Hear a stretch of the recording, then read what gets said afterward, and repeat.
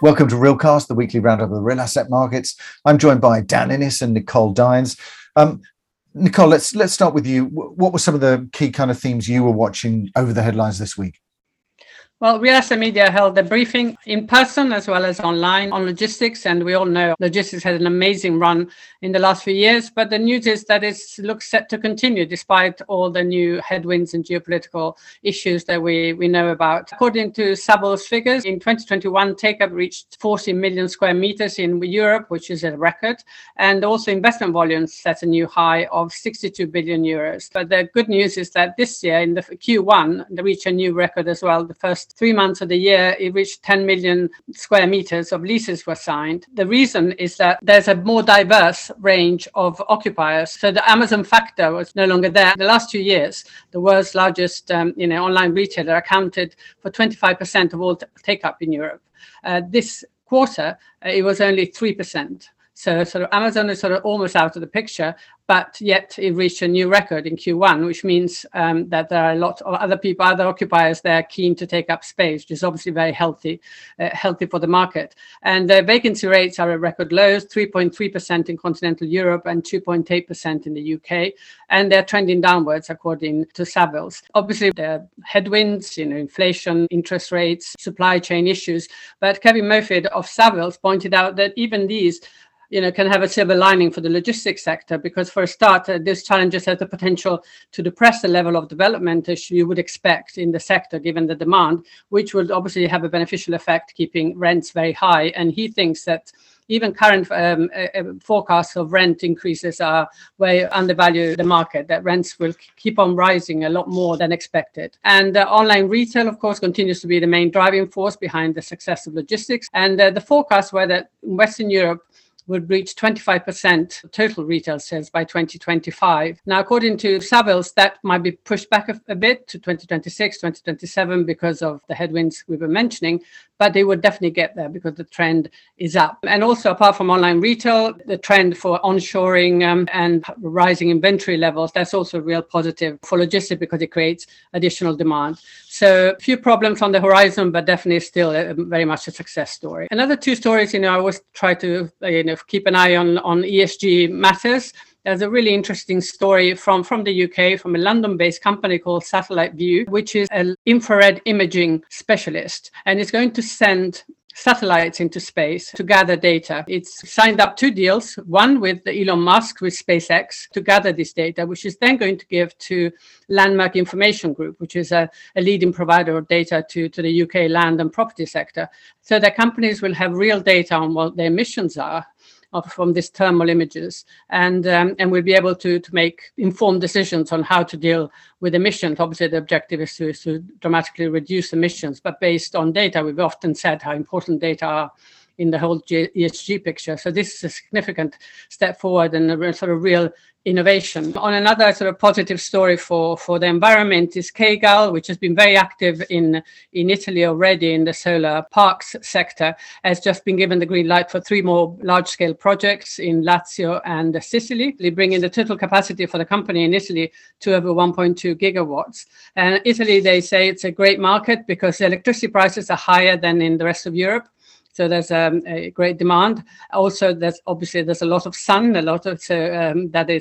radiation is optimal. And also, more recently, the government is giving real incentives. They want to generate more green energy. And the target is to go from current 20% to 30% of total energy production being green by 2030. So the KGAL said that as well as being a potentially great market, it's also make it a lot easier for investors like them because approval procedures have become much simpler and faster. That focus on the energy side is really interesting. Quite a bit of news around that. There was some news also from ASR Real Estate in terms of investing in the energy transition, and we'll also be having a couple of sessions at Provada this week focused on ESG. So it'll be interesting to track that. But I saw also Inca investing 190 million in renewable energy in Poland, BlackRock committing 200 million to UK-wide green energy storage. I noticed as well on terms of the logistics side, interesting research came out this week as well from CBRE, just saying that occupiers in the logistics space are now more willing to pay a green premium when looking at new facilities. Around 2/3 of those surveyed said they would pay a rent premium for facilities with a green certificate. So interesting to see that. And I thought as well, the discussion around particularly the pricing and the yield there in terms of the investment capital market side for logistics was interesting, with ongoing negotiation at the moment and a transition in terms of pricing because of the sort of increase in interest rates and the comparative risk premium there. But interestingly, also to see Panettone expanding with a debut into Sweden with 7 sites for 300 million. So lots of activity in both of those markets. Dan, what have you been following? Well, there's been lots of activity, like you say, Richard. The famous Camden Market in London has been put up for sale. Israeli billionaire Teddy Sagi hopes to get bids of around £1.5 billion.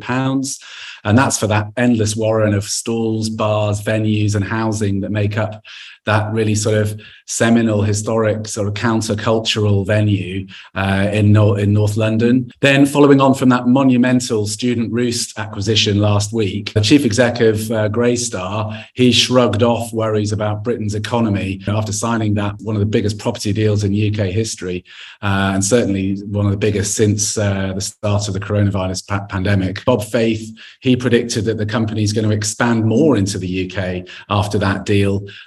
And that was with the Singaporean sovereign wealth fund GIC. Elsewhere in the market, when we're seeing so many joint ventures and collaborations at the moment, a pretty significant one is Milligan. They've joined forces with Urban Splash to find UK regeneration projects that are going to benefit from their combined expertise. On the sustainability front, Invesco has targeted €1 billion for its first European real estate debt fund in that sector. And unlike most private debt funds, the strategy is going to be open-ended to provide greater liquidity to investors. But that fund's going to sort of prioritise lending on sustainable assets, and borrowers' business plans are going to need to demonstrate a real focus on sustainability, whilst the development loans are going to focus on assets that meet a real kind of best-in-class set of principles from that team. That fund already completed its first transaction. They provided a senior loan facility to finance a pipeline of 6 French and Spanish logistics facilities, which are already pre-let to an online retailer. But that ESG focus is really sort of coming to the fore once again. And then last but not least, it was the week of the Property Week Property Awards at Grosvenor House. There was a great turnout there, and some of the winners included Acre Capital Real Estate in the Regional Agency of the Year category, and Fabrics also won the coveted Developer of the Year award. They're the property investor and developer helping sort of in a more of a sustainable space. And in the past, we've also talked about some of their really sort of iconic projects they've got on the go at the moment, like Roots in the Sky. Really interesting, I think, to see some of that activity. You mentioned there the residential side as well, and I noticed that Anne Kavanagh recently, of course, Chief Investment Officer at Patrizia, has been named Chief Executive Officer effective 25th of July at Telford Homes, which of course was bought by Trammell Crow at the end of 2019. So it'll be interesting to see whether or not that's going to be a significant expansion, both in terms of the UK, but also across Europe, just as Trammell Crow has done in the logistics sector. Thank you, Dan. Thank you, Nicole. Thank you for joining us, and look forward to seeing you next week for our regular roundup of the week in real assets.